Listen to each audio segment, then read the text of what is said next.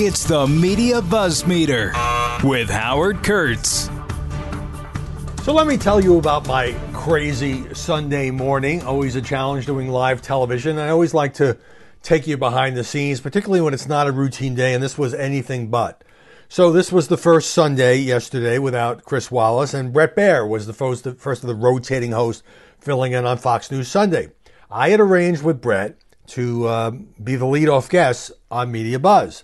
He was going to do it exactly when Fox News Sunday wrapped at 10 Eastern, and then he was going to go fly off somewhere. But the flight schedule changed, so early in the morning I got a call saying, no, can't do it at the time that we wanted to do it. We're going to have to do it early in the morning. So I raced down to the bureau and I get made up.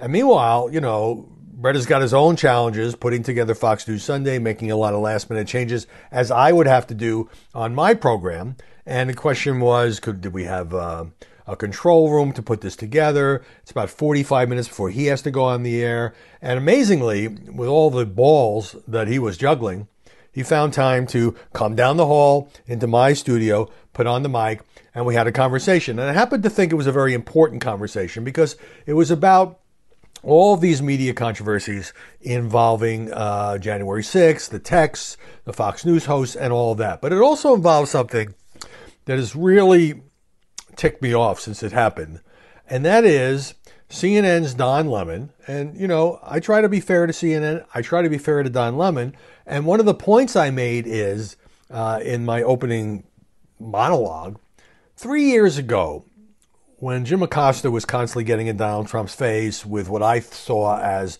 an agenda, ideological questions, debating the president and so forth, I was critical. But then that incident with the mic where he wouldn't give up the mic and the aide came over and he just kept talking, it was unbelievably rude. But the White House overreacted. The Trump White House yanked Acosta's credentials, took away his so-called hard pass.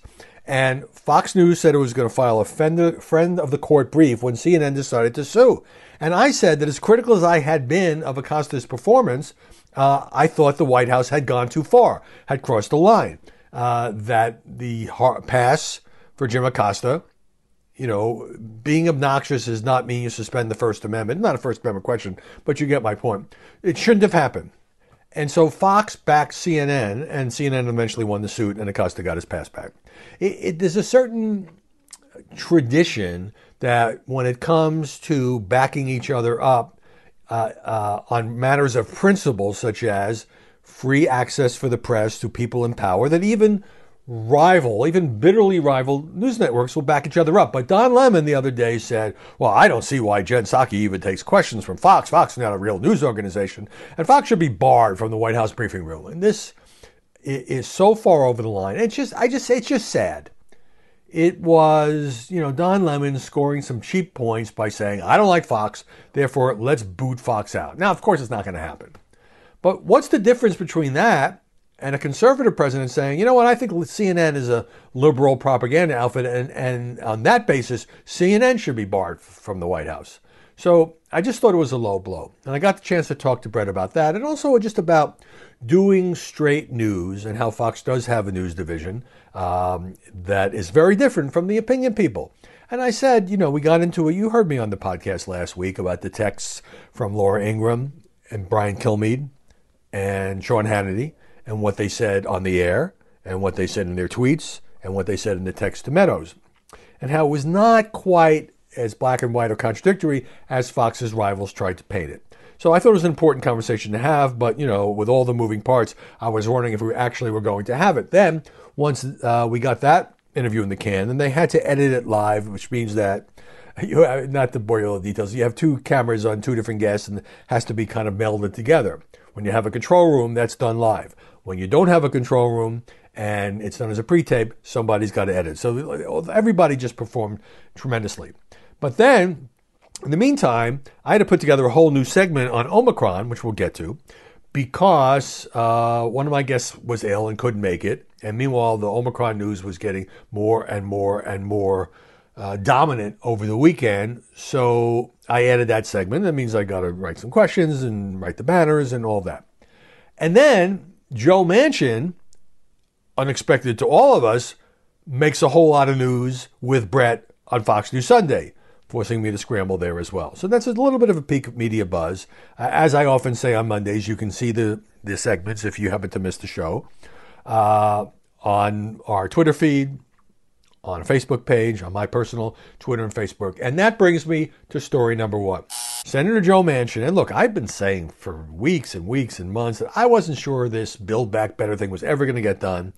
Manchin had already knocked it down from $3.5 trillion, which is a ridiculous overreach, to $1.75 trillion. A whole lot of provisions that Senator Manchin did not like were taken out. And yes, the White House could never seem to get to yes. Well, I still have problems with this, and I still have problems with that, and I don't like the child tax credit, and I don't like the way it's paid for. And look, people were saying, I mean, Bernie Sanders went on CNN and just ripped Manchin and said he doesn't have the guts to stand up to special interests. He's entitled, as a United States Senator, to vote his conscience and to represent his constituents. You got to get 50 votes to pass the thing.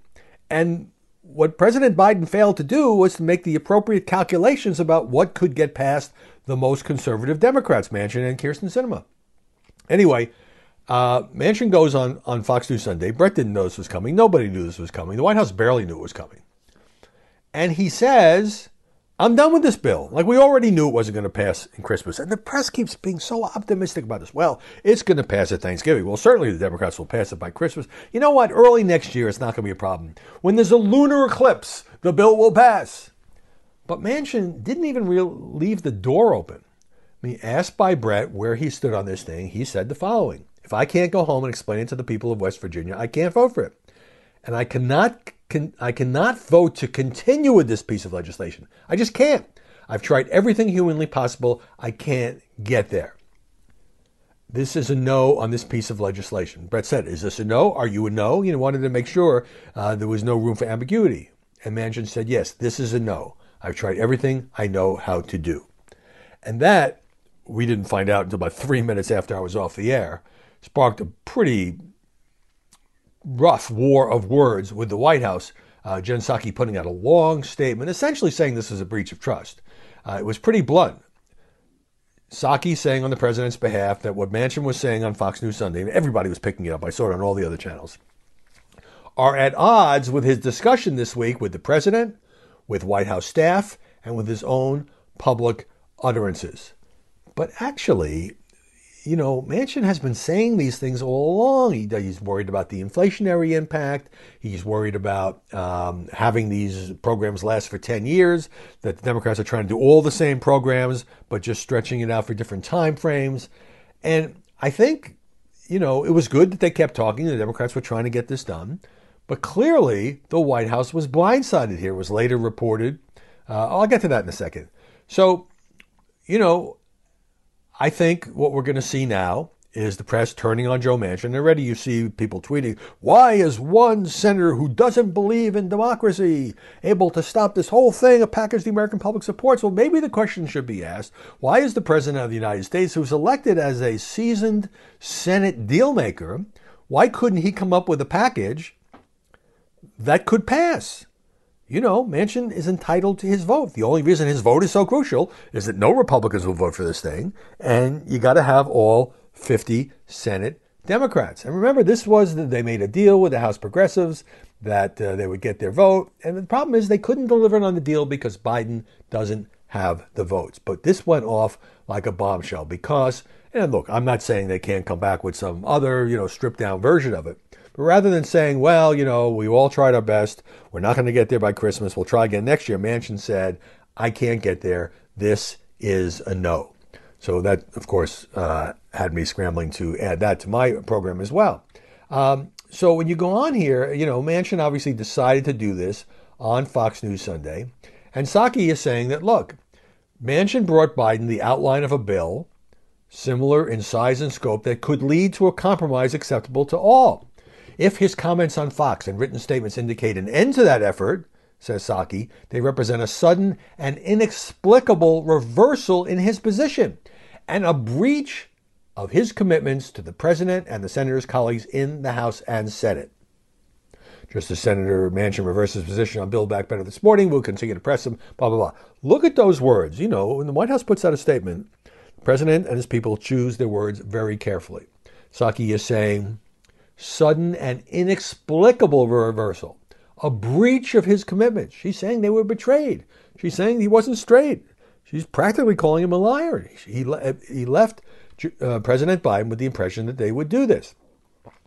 Politico has a piece. One Democrat familiar with the internal conversations. Manchin didn't have the courage to call the White House or Democratic leadership himself instead of time. Wow. So tempers are getting pretty hot here, in part because, Biden's whole domestic agenda depends on this vote. It didn't have to be that way. As I've said many times, Biden could have declared victory after the infrastructure bill. But, he bowed to his left because everybody, especially the AOCs of the world, the Bernies of the world, they wanted a big climate package. They wanted this child tax credit, which Manchin continues to have problems with. They wanted pre-kindergarten. They wanted free community college. They wanted to expand Medicare. And the reason you need 50 votes and not 60 with the usual filibuster threat is the Democrats want to use reconciliation, which is a fancy way of saying Democratic votes only. You only can really do that one more time. They've done it once on the original COVID aid bill. They were going to do it again, but you can only do it if you have 50 votes. Now, Politico's playbook has a little TikTok saying that it was about 30 minutes before Manchin made his bombshell announcement on Fox that he decided to give the White House and the Hill leadership a heads up. He's about to go live with Bret Baier. He was out of town with his family. He's appearing by satellite. He's all dressed up for Sunday morning. He probably knows this is going to go viral. At the White House, says Politico, there was panic and disbelief. Manchin sent an aide to tell the President of the United States that he was about to go on Fox News and put a bullet in BBB. He just took it out and shot it. Top white officials scrambled to call the senator and talk him out of what he was about to do. Senior White House official telling Politico, we tried to head him off. He refused to take a call from White House staff. So, sometimes you're interviewing these lawmakers. I've had this situation myself. And you're accustomed to hearing the talking points. So he's going through his familiar, this is what I don't like about the bill. And it kind of took Bret maybe a second either to realize the magnitude of what Manchin was saying, or just to make sure he hammered it home for the audience. Bret said, you're done? This is a no? Yes, this is a no on this legislation. And with that, the political landscape completely changed. Now, legislation has a way of rising from the dead on Capitol Hill. Will that be the case here next year? I don't know. I think their best chance was to pass this by Christmas because you had a firm deadline. Once it gets kicked into next year, and particularly if there's more inflation, particularly if there's more COVID, which we'll get to, then it's in the spring. We're in the middle of the midterms. I think it's harder and harder and harder to pass this bill, harder and harder to change Manchin's mind, and harder for the more moderate Democratic liberals to go back home and say, we didn't deliver. Have to say, look, we all said we were going to do climate change. We said we were going to do Medicare. We said we were going to do child tax credit. Child tax credit alone, which Manchin really seems to be opposed to, had this past year a real impact on child poverty. But it expires at the end of this year. So right now, that is it. A couple of news analyses from the paper. New York Times, President Biden's plan to stuff nearly every long-held Democratic priority into his signature domestic policy bill has buckled under the weight of its ambitions. Its ambitions. It's the president's ambitions. He decided what was in there. What planet did Biden... Remember, he passed $3 trillion between COVID aid and infrastructure. That's half the federal budget. Then he's going to come back for another $3.5 trillion, knocked down to 1.75. I don't know. It just seems like there was some serious miscalculations here. The Washington Post also noting that, this is kind of a nail in the coffin for the Biden domestic agenda. Look, if it comes back next year, it seems to me it's pretty obvious what you do. You take what you can get. You're going to mention and say, what pieces of this would you support? Maybe it's half the bill. Maybe it's one major provision. I don't know. And then you take that. And what happens is, in order to do that, you got to tick off, the squad and all the progressives who feel like they got rolled here. But there's no magic wand. You either get 50 votes in the Senate or you don't. And it's only 50 because Vice President Harris would break the tie. Let's move on now to number 2. So one of my reasons that I added the Omicron segment is that, it was hard to know earlier in the week really what to say about it because the media have been all over the friggin' map on this. I think I mentioned on the podcast last week, the Atlantic had one piece by a guy in rural Michigan saying, well, we're all treating the pandemic like it's over. And then Generation Z doesn't care. And then over the weekend, America is not ready for Omicron, says the Atlantic. It's going to be worse than anything we've seen. It's kind of feeling like whiplash. The experts can't agree. I was watching Anthony Fauci on CNN, was asked about this. He actually said, he said on ABC that we might have to wear masks on planes forever. I don't think that was a very politic thing to say. You want to give people some hope. He said on the air that the vaccines that we have now may have less effectiveness against Omicron. I'll come back to that. And he was asked about testing. Testing has been a disaster. And what I say is, you can't, in the end, really blame President Biden for the fact that 40% of Americans, for whatever combination of reasons, has refused to get vaccinated. But the fact now that nearly 2 years into this pandemic, there's not adequate testing. I've heard this from other people. I've experienced it myself. Over the weekend, I tried to get one of my kids a test. All of the places are booked. You cannot get an appointment. How about the at-home test? All the pharmacies are sold out. They just don't have enough. They didn't put enough money into it. When Fauci was asked about that, he says, well, we spent billions, but yes, there's a need to do better.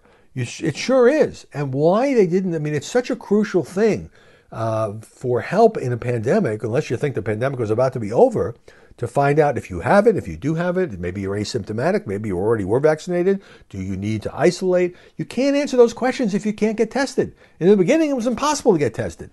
Now, the tests exist, the technology exists, but there aren't enough tests, and there aren't enough tests that are available, and the tests are expensive. But even if they were made free, they should be made free, by the way. We're in a pandemic. It's a national security emergency. Don't go anywhere. More BuzzMeter coming your way in just a moment. Let's deal with this part of it, the sports leagues. The National Football League decided over the weekend, because it's had to cancel some games, because more players, even those who are vaccinated, are testing positive for COVID, that it's simply going to drop the weekly required COVID-19 tests for players who have already been vaccinated and players who are asymptomatic. They just sent out a memo. Now that, unfortunately, could allow the virus to spread through locker rooms, and therefore you could have more infected people. So let's say that you've had the vaccine and you somehow got a breakthrough infection, but you're asymptomatic. If you're not tested, you don't know it. Therefore, you might give it to somebody, coaching staff, whatever, who's not vaccinated, who then could get very sick. This is why testing is crucial. And I'm sorry, this is a cowardly move by the NFL. It's not that I want them to be the vaccine police, but they had this in place, and the reason they're dropping this, they are moving the goalposts, yes, to use football terminology, is they're trying to salvage the season. It's the final weeks of the season, then we're heading into the playoffs and the Super Bowl. They don't want the league to blow up. So they're choosing, I think, to put the players in more jeopardy by saying, well, those rules we had, we'll just throw them out the window. Forget about that. You don't need to get tested. All right. Let's slide now into number 3 and some of the information about COVID. And by the way, each new day, and there are reports now that the transmission of Omicron can double every day, is having an effect. New York City seems to be at an all-time high. A whole bunch of Broadway shows are closing down. Saturday Night Live over the weekend making a last-minute decision. There was one report that some of its crew members had tested positive for COVID, to send the studio audience home, to send most of the guests who had been booked home. And to their credit, Tina Fey and Tom Hanks, and I guess Paul Rudd, just kind of did a loose show where it was just them and very, very few crew members. You also have colleges shutting down. Harvard just announced it's going to go to virtual learning in January. This is so reminiscent of 2020. And as I talked about on the air with Mike Emanuel, I'm sick of it, you're sick of it, people are sick of the media coverage. And the problem is the media coverage has been all over the map because the experts can't agree. Fauci, I mentioned, says, well, the reduced effectiveness by the vaccines for Omicron. But the New York Times has the following story. And this is number 3. A growing body of preliminary research suggests that COVID vaccines used in most of the world, offer almost no defense against becoming infected by the highly contagious Omicron variant. All vaccines still seem to provide a significant degree of protection against serious illness from Omicron, which is the most crucial goal. And that's really important. We're no longer facing a situation, if you are vaccinated, where you're going to end up in the hospital and where you could die. That is great. But only the Pfizer and Moderna shots, when reinforced by a booster, says the Times, appear to have some initial success at stopping infections. And these vaccines aren't available in most of the world. Well, you might say to yourself, well, here in America, at least they're available. Maybe more people will get them. But from experience going back to the early days in China, if most of the world is unprotected, eventually that's going to be brought here. You can have all the travel bans you want, but eventually somebody's going to give it to somebody who's going to wind up on an airplane, and suddenly there's going to be a handful of cases, and now we're seeing more and more cases of Omicron here in the U.S. and predictions that this may soon replace Delta as the dominant variant and one that seems extraordinarily resistant to these shots. These other vaccines that are used around the world, from AstraZeneca, J&J, Chinese vaccines, Russian vaccines, do almost nothing to stop the spread of Omicron. I guess this is according to the Times story. Here's a quote from one of the experts. The sheer scale of infection will overwhelm health systems simply because the denominator will be so potentially big. If you have a burst of infection worldwide, a shock, what does the world look like on the other side? Is it the war is over, or the war has just entered another phase? So I'm actually most worried about healthcare systems and hospital systems getting just completely and totally overwhelmed, because in some areas of the U.S., it's already starting to happen, and if suddenly the cases are tripling, quadrupling, it's not going to be a pretty situation. Washington Post. The swift arrival of a new coronavirus variant has rekindled economic anxieties in Washington, as lawmakers, business leaders, and others begin to worry about whether there is enough federal aid to shield Americans from another round of financial despair. Again, deja vu. Haven't we just been through this? Congress has already committed, if you go back to the last year of Trump, about $6 trillion toward combating the virus and bringing the economy back, which has been pretty successful doing. Unemployment is low. Stock market has been pretty high. But now there's no federal money left to keep the restaurants open.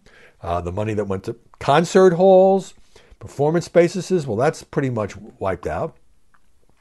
Federal officials have ended the program that pumped money into small businesses. These were all really, really worthy programs. Federal student loan protections are expiring. Remember, you got a kind of a holiday of having to pay back your student loans because of COVID. And then I mentioned the tax cuts for children. 35 million families have benefited, 35 million families with kids. So at some point, we can't just keep printing the money. We've already spent all this money. This is all worst case scenario. But if the economy takes a real hit again, I don't know what's going to happen. And are we actually going to face more lockdowns, or the restaurant closings and the Broadway shutdowns? And CNN announcing over the weekend, it's going back to pretty much what it had in 2020. Everybody go home from the offices, only essential personnel. How much of a distance is that? And a minimal crew? From that to television shows no longer being performed in studios, but at people's houses. I hope that doesn't happen, but we have seen this movie before. I just want to sneak this in because it's a fun item. Philadelphia Inquirer had a piece about the first Tesla baby being born. This baby was born in Philly while her mother was in a Tesla that was driving itself on the autopilot system. Well, that's got to be something, but I don't know, wouldn't you stop the car? Yiran Sherry was getting her son ready for school at 8:30 when her water broke. She told her husband Keating, take the kid to school, come back to get her. She said, today's the day. I don't think it's happening anytime soon, except it did happen while she's in Tesla. I wonder if Elon Musk will use that in ads. All right, let me get to some other important things here. Story number 4. Peace and Technology Review says that there is harassment in the metaverse. There's a place called Horizon Worlds. Up to 20 avatars can get together at one time to hang out and explore. But Meta's internal review, Meta of course being Facebook, found out that a woman was being harassed. Her avatar was being touched in a personal way, and there was no ability for her to call for help. Now, I know to some people it sounds kind of silly, like, what if she wasn't actually being touched? But if you're online, it certainly is online harassment at the very least. The vice president of this group called the groping incident absolutely unfortunate, telling The Verge, there's good feedback for us because I want to make sure that the blocking feature is easy to find. So apparently, you hit a button or something, secret code word, I don't know, and all of the other avatars or virtual reality people have to back off and leave you alone. Be nice if we could do that in real life. So that's going on. And meanwhile, CNBC has a story about Amazon and President Xi's speeches. Amazon was putting this out on a Chinese website when Beijing delivered an edict, according to sources. Amazon was told that it must stop any customer ratings and reviews in China because there was one negative review of Xi's book. I think the issue was anything under 5 stars, said one person familiar with the situation. And of course, ratings, reviews are a pretty important part of Amazon's e-commerce. But what happened is Amazon folded. Amazon complied. Jeff Bezos' company said, okay, on our site in China, the book's out there. It has no customer reviews and no ratings, and the comment section is disabled, all to avoid ticking off President Xi, because all the totalitarian regime in Beijing has to do is say, nice e-commerce site you have here, but it will not be appearing on Chinese websites. And of course, they have enough control over the internet to do that. Don't go anywhere. More BuzzMeter coming your way in just a moment. Story number 5, and this is a fascinating one to me. Peggy Noonan, in her Wall Street Journal column, writes about the remake of West Side Story. And you've undoubtedly heard about this. It's by Steven Spielberg. It has gotten rave reviews. The original West Side Story with I Feel Pretty and A Girl Named Maria and all those great songs, 1961. And it was a pretty good movie. I didn't particularly see why there needed to be a remake, but apparently Spielberg has done a fabulous job. It's shot beautifully. All the critics just absolutely love it. And then it goes out into theaters, and it's a flop at the box office. The first weekend release yielding a grand total of $10 million. Variety says that's just a dismal result for a movie of its scale and scope, which means the studio that did this put a lot of money into making this Spielberg remake. So Peggy goes on to kind of analyze the reasons. Well, what happened? Well, she said, with new coronavirus variants emerging, maybe people don't feel comfortable in theaters. The audience for musicals skews older, which are the people who are most reason to be cautious about COVID-19. It's the casting. No one's ever heard of the stars. Ticket prices are too high. People are out shopping. Who wants to see a remake of a classic? Maybe the audience for movie musicals is simply over. She says, look, there may be something to all of that. But she goes on to say this. One is that some people who would be part of a movie's natural audience might not have gone because they assumed it would be woke, because most of what comes out of Hollywood is woke. And they experience wokeness, says Peggy, as a form of intellectual and moral harassment. People don't want to see something they love, so compromise, so they stay away. She goes on to say, I never thought movie theaters would go out of style, but I see that in the past few months, since New York has loosened up and things are open, I have gone to Broadway and off-Broadway shows 5 times, and to a movie, not at all, except this week for this column. Like all Americans, I really love movies, but I can watch them at home. The old world of America at the movies, of gathering at the local temple of culture, the multiplex, is over. People won't rush out to see a movie they heard was great, but that's confined to theatrical release. They'll stay home, knowing it will be streaming soon. And it is true, this has affected all of us. If you know, it used to be you had to wait a year or something to see it on TV. If you know that within a relatively short period of time, in the comfort of your own home, you don't have to go out, hire a babysitter, and pay for parking, and pay for the popcorn. You can sit in your house, and you can watch it on Amazon Prime, on Hulu, on Netflix, on HBO Max, you name it. You're already paying for those services, and you don't have to leave, and you can invite your friends over, right? Now, she says movie theaters won't go completely out of business. They'll survive because people like to go to them to see superhero movies and big, fantastical action films. As for West Side Story, she says, it's lovely, it's beautiful, it's tender, the music is even lusher. She loves the actresses and actors who play the lead roles. It's not woke, it's wonderful. Since she wrote that column, I've become across the following information. Spider-Man, No One But Home, the latest in the Spidey series, hit the theaters this week. The opening weekend, the third largest box office in the history of movies.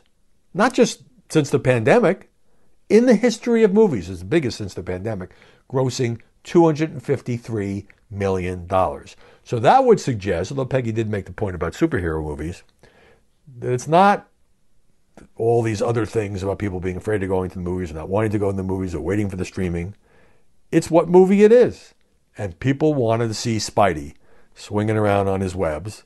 And they just figure, West Side Story, I don't want to see it or I can wait.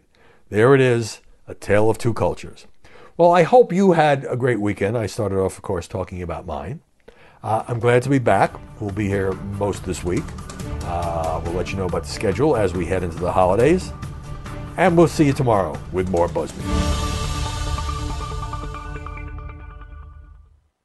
I'm Charles Payne. Listen to my Unstoppable Prosperity podcast so I can get you making money right now. Whether stocks are hitting new all-time highs or in free fall mode, opportunities abound. So why are so many potential investors still sitting on the sidelines? In a new season of my podcast, I'm going to get you in the game. After 38 years on Wall Street, I'm ready to impart some lessons and get you invested in the greatest wealth-generating machine in history. Listen anytime, everywhere at foxbusinesspodcast.com or wherever you listen to your favorite podcast.